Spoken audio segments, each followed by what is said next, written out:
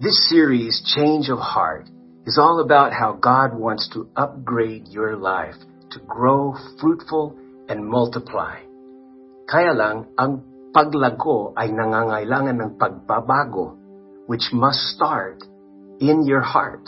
And this growth process is like seed planted into the soil, or the Word of God being planted into your heart. And there's a life-changing power in there. It's the seed, the Bible, the Word of God. Pero dapat itong maihasik sa mabuting puso na tumatanggap. And in previous messages, we taught about the different kinds of soil, and may dalawa doon na hard and rocky. Parehong ito may mga problema. The hard soil won't let the seed get inside, and the rocky soil won't let the roots grow down deep. So bad soils ang mga ito and not likely to produce good fruit. Today we'll talk about a different kind of field, a place kung saan ang soil, lupa, ay actually maganda, matabang lupa. This kind of heart received and believes the word of Christ, and faith started growing. Kaya lang, other things also were growing in it. Mga thorns that creeped in and weeds that came from nowhere. And these competing foes crowd in and choke out the good plants that God designed for this garden. And in Luke chapter 8, verse 14, Jesus says that the seed that fell among the thorn bushes represents those who hear, but the worries and riches and pleasures of this life crowd in and choke them, and their fruit never ripens. So today's topic is called Thorn Between Two. Kasi good na, ang isa, good na, naging bad trip pa. Ano to? Ang mabuting seedling na tumubo sa'yo at ang mga masamang halaman na tumutubo kasabay nito. The weeds and the thorns are every farmer's struggle. And if not dealt with, these enemies will take over the space that was meant for God's fruit-bearing trees like you and me. Siyempre, wala namang farmer na sadyang nagtatanim ng damo o tinik. Automatic na lumalago ang mga ito. Kaya ang mga successful gardeners are those that don't just implant good seed into good soil, but also aggressively keep out the thorns from their gardens. Hebrews 12:1 compares life to running like a race. Sabi dito, alisin natin ang lahat ng nakaharang at nagpapabagal, especially the sin that so easily trips us up.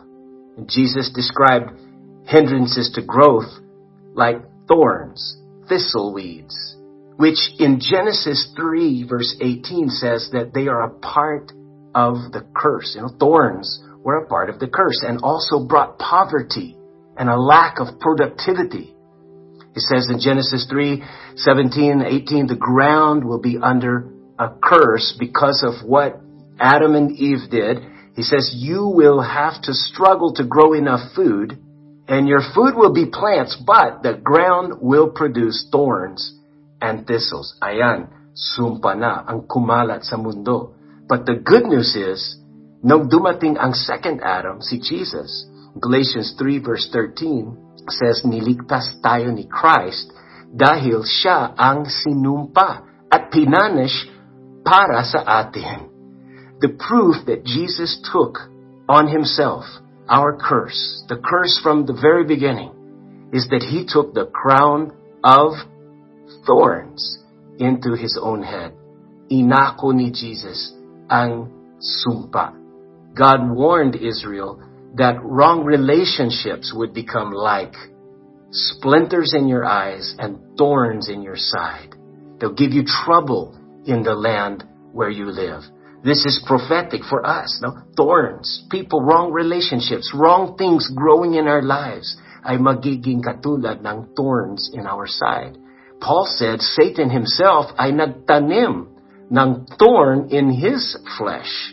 But he fought hard to keep his life free from the weeds of pride. You have a soft heart. Tumubo yung seed, pero may kasabay na tumutubo sa lupa. Sabi nga, don't plant two seeds in the same field. Let us strip off every weight that slows us down. Or in other words, ito yung competition in our hearts. We justify the things in our life. Yes, we need Jesus. Pero I need to work first before I serve the Lord. Or I need to take care of my family first before I serve the Lord. And I need to fix myself first before I serve the Lord. Di ba nga, kuya, wala namang masama sa pagtatrabaho and taking care of your family, and especially taking care of yourself. But remember, we are living in an upside world where we serve the Lord so we can work effectively. Isama natin ng Diyos. And you can say that I serve the Lord so I can be a better member of the family. I serve the Lord so He can fix my ways and thoughts. Yes, before I was a Christian, my ultimate goal is to be rich. May bahay, may kotse, kung ano ang gusto kong gawin. Madaling magawa, lalo na kapag financially able ang status. But goals are not unwelcome. But the issue here, is it God-given goals? Is it aligned in advancement of His kingdom? Or hindi ba ito hindrance sa spiritual growth? Written in 1 Corinthians 8:9, but take care that this liberty of yours does not somehow become a stumbling block to the weak. Hindi magiging sagabal ang binigay na grace and free will ni Lord sa buhay natin. And also written in Galatians 5:7, you were running well, who hindered you from obeying the truth.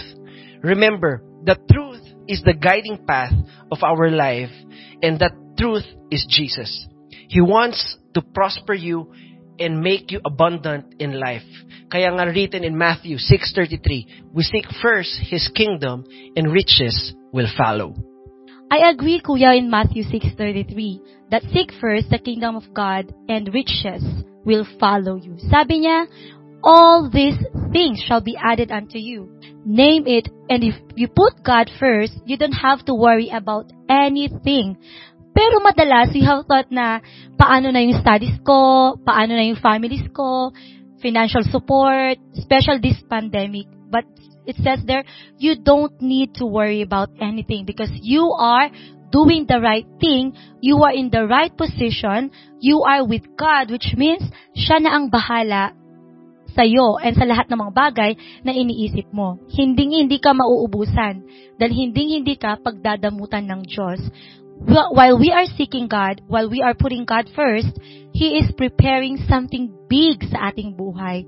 Sabi nga sa Jeremiah 29:11, for I know the plans I have for you, declares the Lord. Plans to prosper you and not to harm you. Plans to give you hope and a future. And it says in Matthew 22 verse 37, Jesus replied, love the Lord your God with all your heart and with all your soul, and take note, with all your mind. Seek first the kingdom of God. What hinders us to seek and put God first?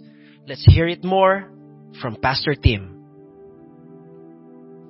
Jesus explained 3 kinds of thorny thistleweeds that choke and hinder the fruitfulness in our lives.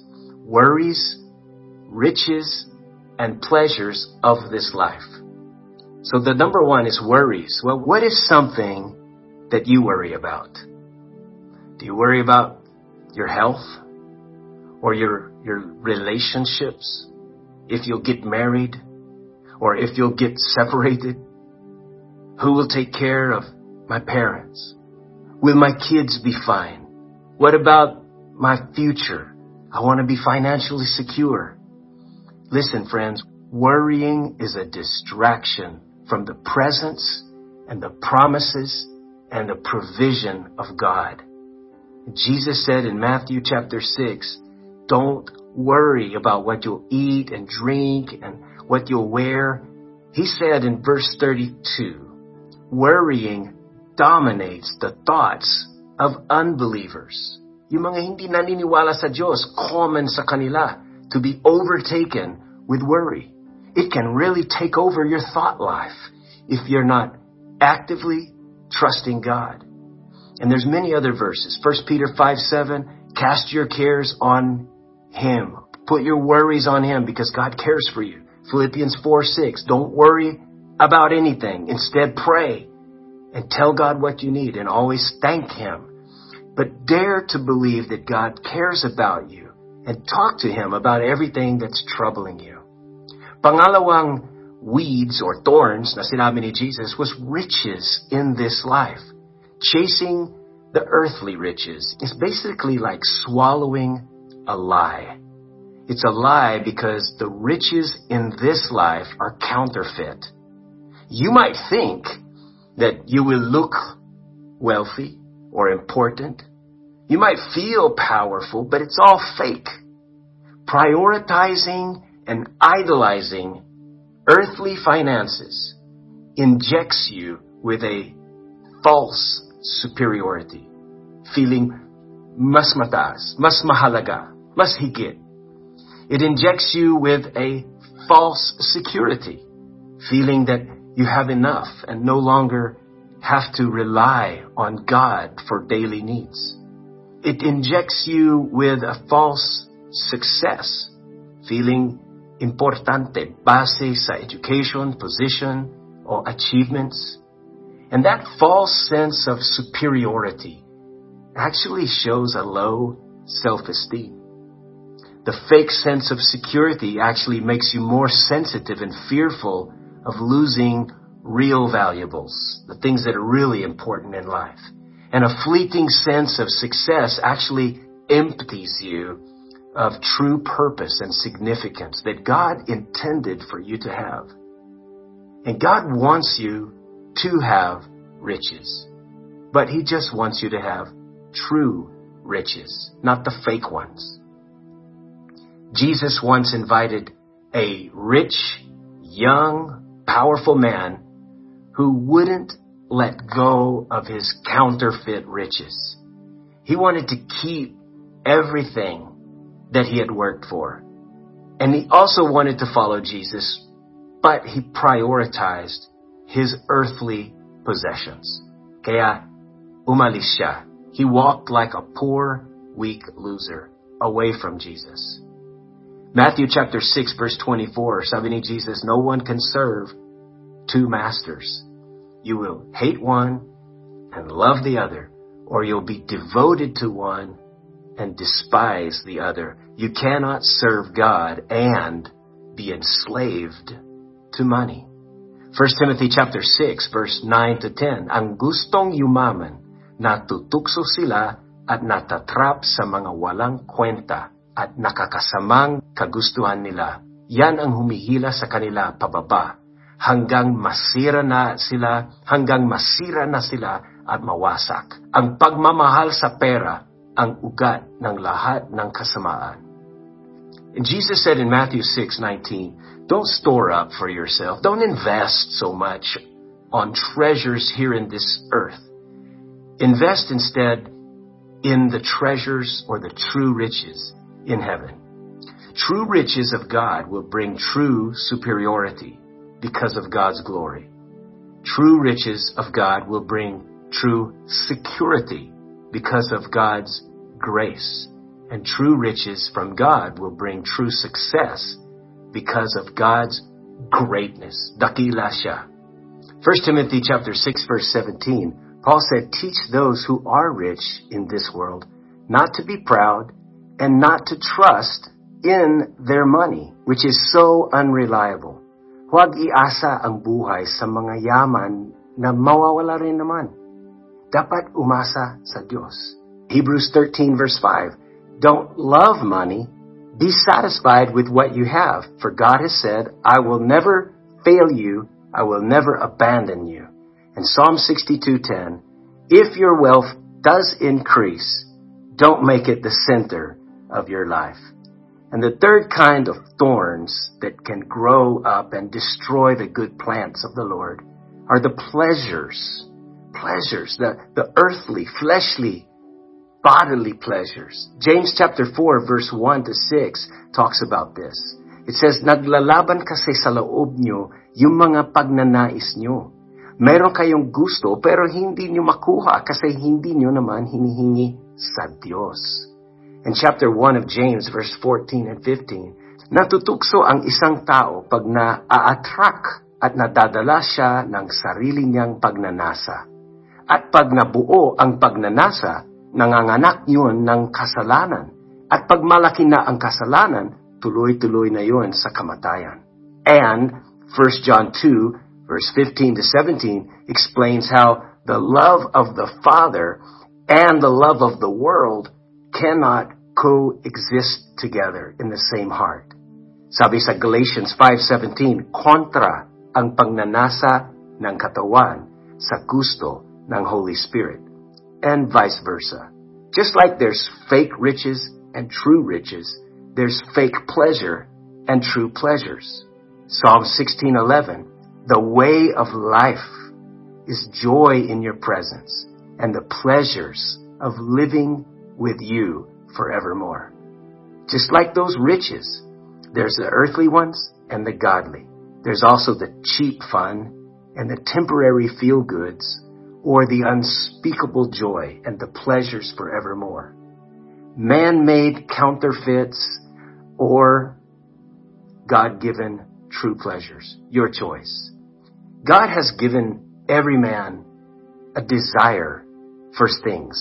It's just that the devil has perverted these.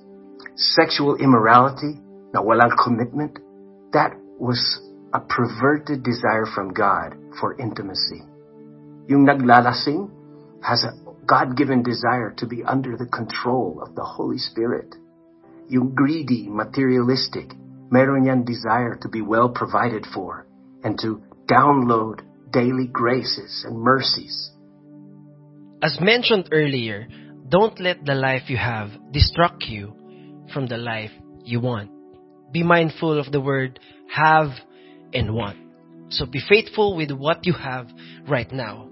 You know what? We worry because sometimes we want to fast forward the want that we want in our life. Ano nga ba mga major life worry here? Money. E di magbigay tayo ng tithes. Relationship issue. It could be a worrier as well. And career. Diba? And sinabi ko nga kanina na kung may issue tayo with money and then we give back kung ano yung para sa Panginoon because you will reap what you sow. And don't let the urgent crowd, these are the people that we want to please. So say this, I am not a people pleaser. I am a God pleaser. So let me give you some insights mentioned in Matthew 6:24 to 34.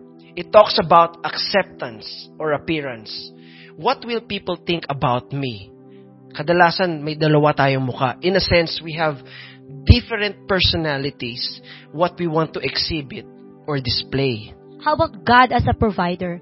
Sometimes we worry because we don't know and we don't remember that God is our provider.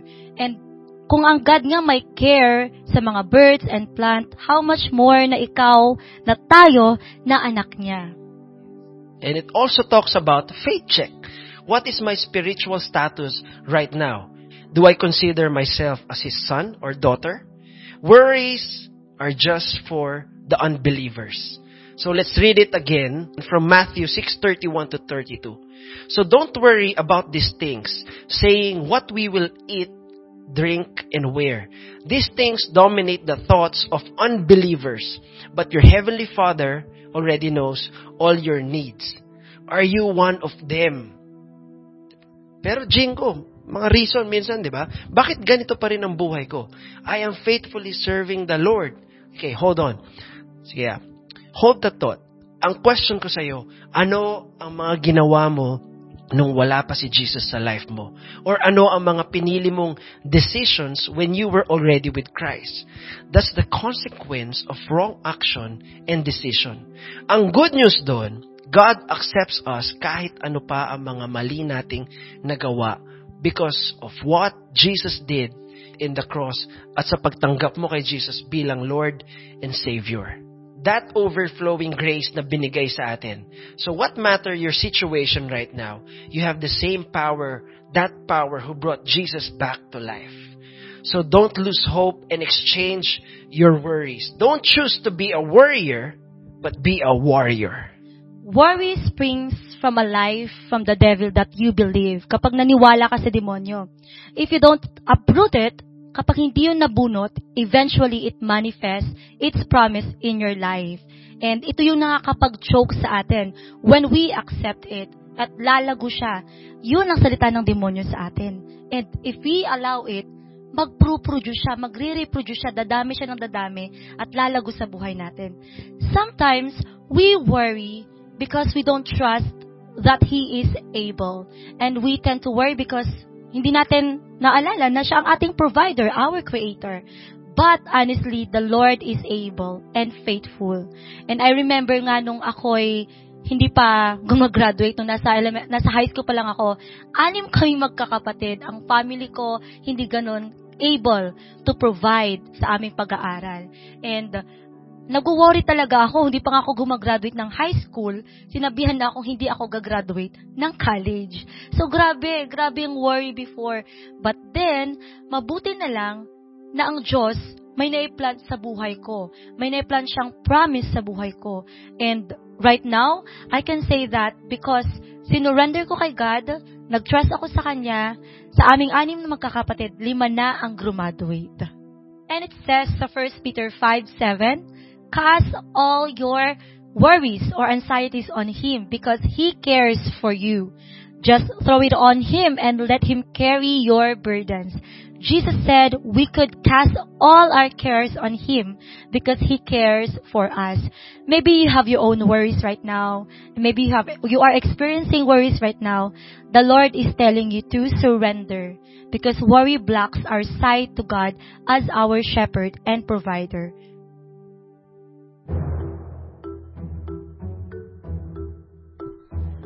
Hi! Panibagong araw na naman. Ma-check nga schedule ko today. Oo pala. Sa group namin mamaya. First time ko nga atin sa cell group pa. Ano kayang ginagawa sa cell group? Di kaya masasayang lang oras ko doon? What if gawin ko na lang module ko? Muntik na ako bumagsak last sem. What if bumagsak nga naman ako? Isa pa, di pa ba sapat yung nagsisimba tuwing Sunday? What if mawalan na ako ng me time? What if mawalan na rin ako ng oras sa mga friends ko? Baka sabihin nila sa akin, santo-santito na, masyado na akong banal. Ay, teka nga pala. Nag-message pala yung isang friend ko kahapon. Di ko pa nare-replyan kasi busy ako kakanood pinagsasabay kong K-drama na Hometown Cha-Cha-Cha at Police Academy. Tara bro, samahan mo naman ako mag-chill sa San Juan as a friend. Sige. Let's G sa San Juan as a friend. Yan. Kailangan ko din ng me time. Total, Sabado naman ngayon eh. Miss na rin siguro nila magkaroon ng tropang pogi. Ma-check nga budget ko pang SJ. 100 na lang? Di pa pala ako nakakapag-tights. Mukhang kukulangin pera ko pag nabigay ako ah. What if wag muna akong mag-tithe ngayon? Maintindihan naman siguro ni Lord. Alam naman niya na pa-sideline lang ako ngayon. What if iwanan na ako ng girlfriend ko? Kasi wala na akong budget sa date namin. Wait lang. May girlfriend ba ako? And speaking of Sunday, church service manin. Last time na pagpunta ko doon, ang daming tao. Super iwas nga ako last time eh. What if magka-COVID ako? Last time, balot na balot ako kasi ayaw ko talagang mahawa. Baka pagpunta ko bukas, pagtawanan nila ako. Baka sabihin nila, masyado akong praning. Wag na lang kaya akong pumunta bukas. Makakatipid pa ako sa pamasahe. Makakapag-focus pa ako sa sarili ko. Teka. Mukhang pamilyar ang pangyayari na to ah. Mukhang narinig ko to sa topic series na Change of Heart. Dapat hindi ako magpa-overcome sa worries ko. Instead, I shall overcome worries with the Word of God. Makapag-cell group na nga. Now we are talking about riches. Hindi nyo ba alam, being poor is just a mindset. Going back sa pangarap na maging mayaman, it's like a donkey chasing a carrot. You will never understand success if you do not understand God's desire in your life. Success without God is an unending chase of success. No contentment. And true riches, iba ang joy kapag nakapagdala ka ng soul sa kingdom ni God. Kapag nakapag-share ka ng gospel and they accepted Christ to be their Lord and Savior. Try it so you will get the vibe of what I am telling you. And riches can deceive you sometimes kapag nagpapakasasa tayo sa riches ng mundo. It's not wrong to have riches. Di ba, kuya? But don't let the riches have you. And don't let the riches drown you. Keep a sharp eye out for weeds of bitter discontentment. A thistle or two, gone to seed, can ruin a whole garden in no time. So be very careful with your heart. Before, my thinking of success and riches is kung anong standard ng mundo. But true riches is leading people to know God, bringing people to God. And kapag tayo naman pumunta ng langit, hindi naman tatanungin ng Diyos kung ilan laman ng bangko natin, ilang mansion meron ka, ilang sasakyan ang meron ka. But God will ask, ilang tao ang naipalapit natin sa Diyos. Yun ang tunay na success. Utak makalangit, kuya. Alam nyo, kakaiba yung joy kapag nakakapag-share ng gospel sa mga tao, lalo na sa mission field. And iba yung fulfillment deep inside me kapag may taong nasasharean, nakakarinig ng salita ng Panginoon. At makikita mo na yung shinare mo sa kanila is binigyan nila ng importansya, nagkakaroon ng change, nakikita mo ng pagbabago yung mga taong yon. Like, ito yung sense of fulfillment na you earn something for a very long time at you were able to buy it. Ganun yung feeling ko kapag nakapag-share ako ng gospel. And minsan, of course, merong mga challenges. Like, may mga taong very close ang pag-iisip na ayaw i-receive ang gospel o kaya yung mafe-feel mo talaga na ayaw. Palapit ka pa lang, lumalayo na sila. Pero we were able to overcome it by praying. Napaka-importante ng pag-pray before going para ma-ready yung heart nila at the same time yung heart mo. Kasi most of the time or sometime, you will feel rejected by these people. Pero tandaan natin na it is not really us that is being rejected. Pero yung gospel that we are giving them. So, yun yung akin. Yung joy na nararamdaman ko every time na may nawi-witness akong napapalapit kay Kristo ay kakaiba. Ito yung joy na hindi mo makikita at matatagpuan sa mga bagay o mga tao sa mundo, kundi yung joy na sa Panginoon mo lang matatagpuan at mararanasan. I remember yung araw na nadala ko yung nanay ko sa church, na attend ng cell group, nakita kong nag-worship, even yung kapatid ko na ngayon ay very committed sa cell group and nagsiserve through a ministry. Sabi ko kay Lord, wow! Pag binaliktad mo yung feeling na to, wow pa rin. Feeling ko ang yaman ko because this is what I want. I want to see my family na nagpupuri, naglilingkod sa Panginoon.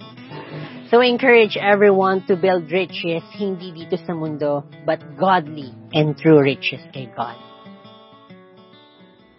Third point that was mentioned ay pleasures. Set your mind on things above, not on earthly things. Where do you build your life? People build their life in worldly pleasure and riches because they do not really know their real identity. Pleasure is a battle between soul and spirit. And I have a trivia for you. Don't you know that we were created for God's pleasure? Yes, written in Revelation 4:11, you are worthy, O Lord, to receive glory and honor and power. For you have created all things, and for your pleasure they are and were created.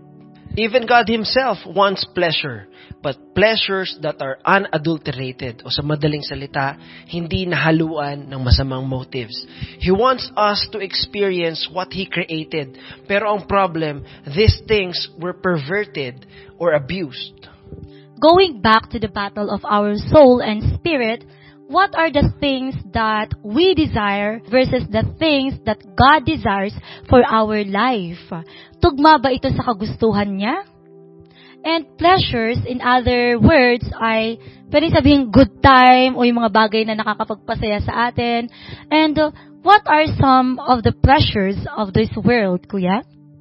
Written in 1 Peter chapter 4, verses 3 to 4, you have had enough in the past of the evil things that godless people enjoy. Their immorality and lust, their feasting and drunkenness, and wild parties, and their terrible worship of idols. Of course, your former friends are surprised when you no longer plunge into the flood of wild and destructive things they do, so they slander you.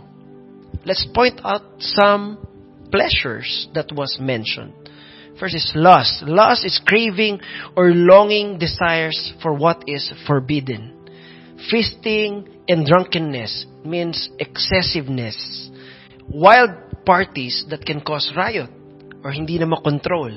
It doesn't make a big difference 2,000 years ago versus today. May instructions na but it's still happening. Hindi nagkulang si Lord sa reminder. If we proceed to verse 4, ang pro-Jesus will be slandered, hated, and rejected. But again, we are in a process na gusto nating maalis ang mga tinik or thorns na sumasagabal sa spiritual growth natin. Remember, we are holy. We were separated from the world norms because of Jesus. And the best thing we can give to our family, friends, and community is a healthy you. Before going further, also understand that pleasures come in all sorts of shapes and sizes. They are not just sa pag-inom, pagpa-party, and example dito ay sobrang paglalaro ng video games and even mobile games, watching violent, profane, or sex-filled movies, keeping up with, or spending up ng mga pera mo, labis-labis na paggagastos, or pagbili ng mga trendy clothes, accessories, yung mga nagmamind dyan, sobra-sobra, and yun yung mga pleasures ng mundo. You know, Jam, I was once a party animal, but I don't need to elaborate everything about my past life. But, you know, after the fun and wild weekends, still unfulfilled. Sa madaling salita, wasted time. Ginagawa kasi yun dahil yun ang uso. Diba? Pero wala palang growth. Walang fruit. And just living young, dumb, and free. Sabi nila, let's create memories habang bata. Let's do this and that. Nothing wrong with it. But always ask ourselves, ano ang purpose? Would this advance God's kingdom? Or would this help me to be in my next level? Yeah. And it's okay to relax. Nais ng Diyos na tayo mag-relax, tumaya, kasi hindi naman KJ ang Diyos. Pero lagyan natin ng purpose. Wherever you go or whatever you do, you are alert soldier of Christ, ready to bring encouragement and ready to share the gospel, ready to minister to a friend, and ready to show kindness. And right now, let's omit what competes and choke our lives. You know what? We cannot serve two masters at the same time. So don't let other things grow up alongside with good. Two choices only. Minsan, kailangan natin isipin na meron lang talaga dalawang bagay na pwede natin pagpilian. Is it good or God? We cannot serve two masters at the same time. Hindi mo pwedeng sabihin, sana dalawa ang puso ko. You grow in love in the Lord, your Father, but you don't love the system of the world. And the power, the pleasure offered by the world, it's temporary. It's either you love the other one or hate the other one. Because no one can serve two masters. For either he will hate the other one and love the other one, or else he will hold the one and despise the other.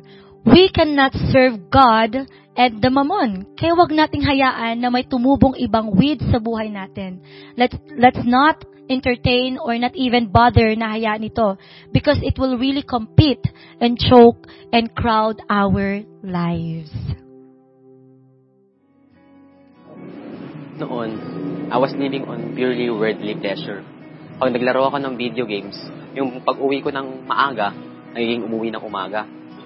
Kasama pa dyan yung bisyo, barkada, pera, at marami pang iba. Walang saysay at walang direksyon. Kontento na ako sa ganitong klase ng kasiyahan. Sinasagot ko pa nga yung mga tao sa paligid ko dati, ano bang problema niyo sa akin? Okay naman ako sa buhay ko. Pero hindi ko napansin na wala siyang purpose. Hindi ko napansin na walang fruit na naproproduce. Until I met Jesus. He was the one who lighted up the path sa totoong kind of pleasure. Yung godly pleasure. Nararamdaman ko to because nagsiserve na ako ngayon sa kingdom ni Lord. Nararamdaman ko to kasi ramdam ko yung changes na ginagawa niya sa life ko. I feel this kind of pleasure kasi ginagawa ko yung mga task na inassign niya sa akin. It is my pleasure na mag-serve sa will ni God. At hindi yung gusto ko lang. Kasi sa will ni God, there exists the real kind of pleasure.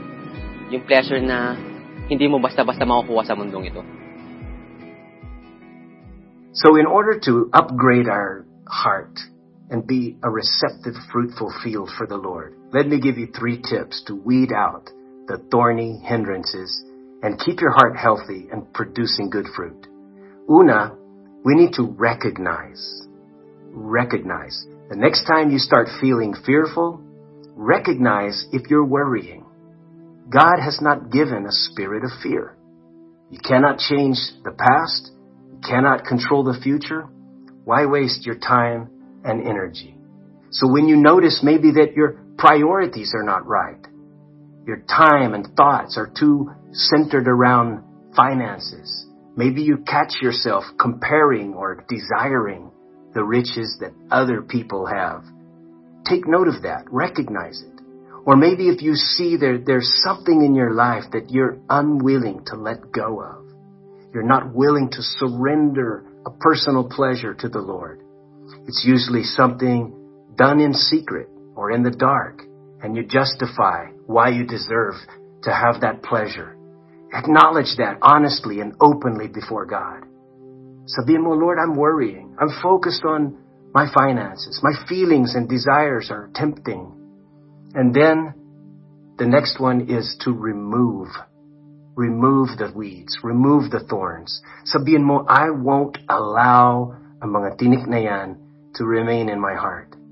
And with an aggressive passion, go through your life and pull out those weeds. Hate what is evil, cling to what is good.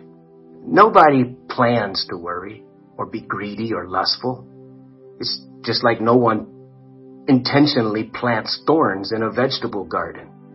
But just like a weed, you've got to refuse to let it grow in your life and proactively dig it out to prepare your space for God's grace so that faith can grow and produce what God has planted and intends to multiply in your life.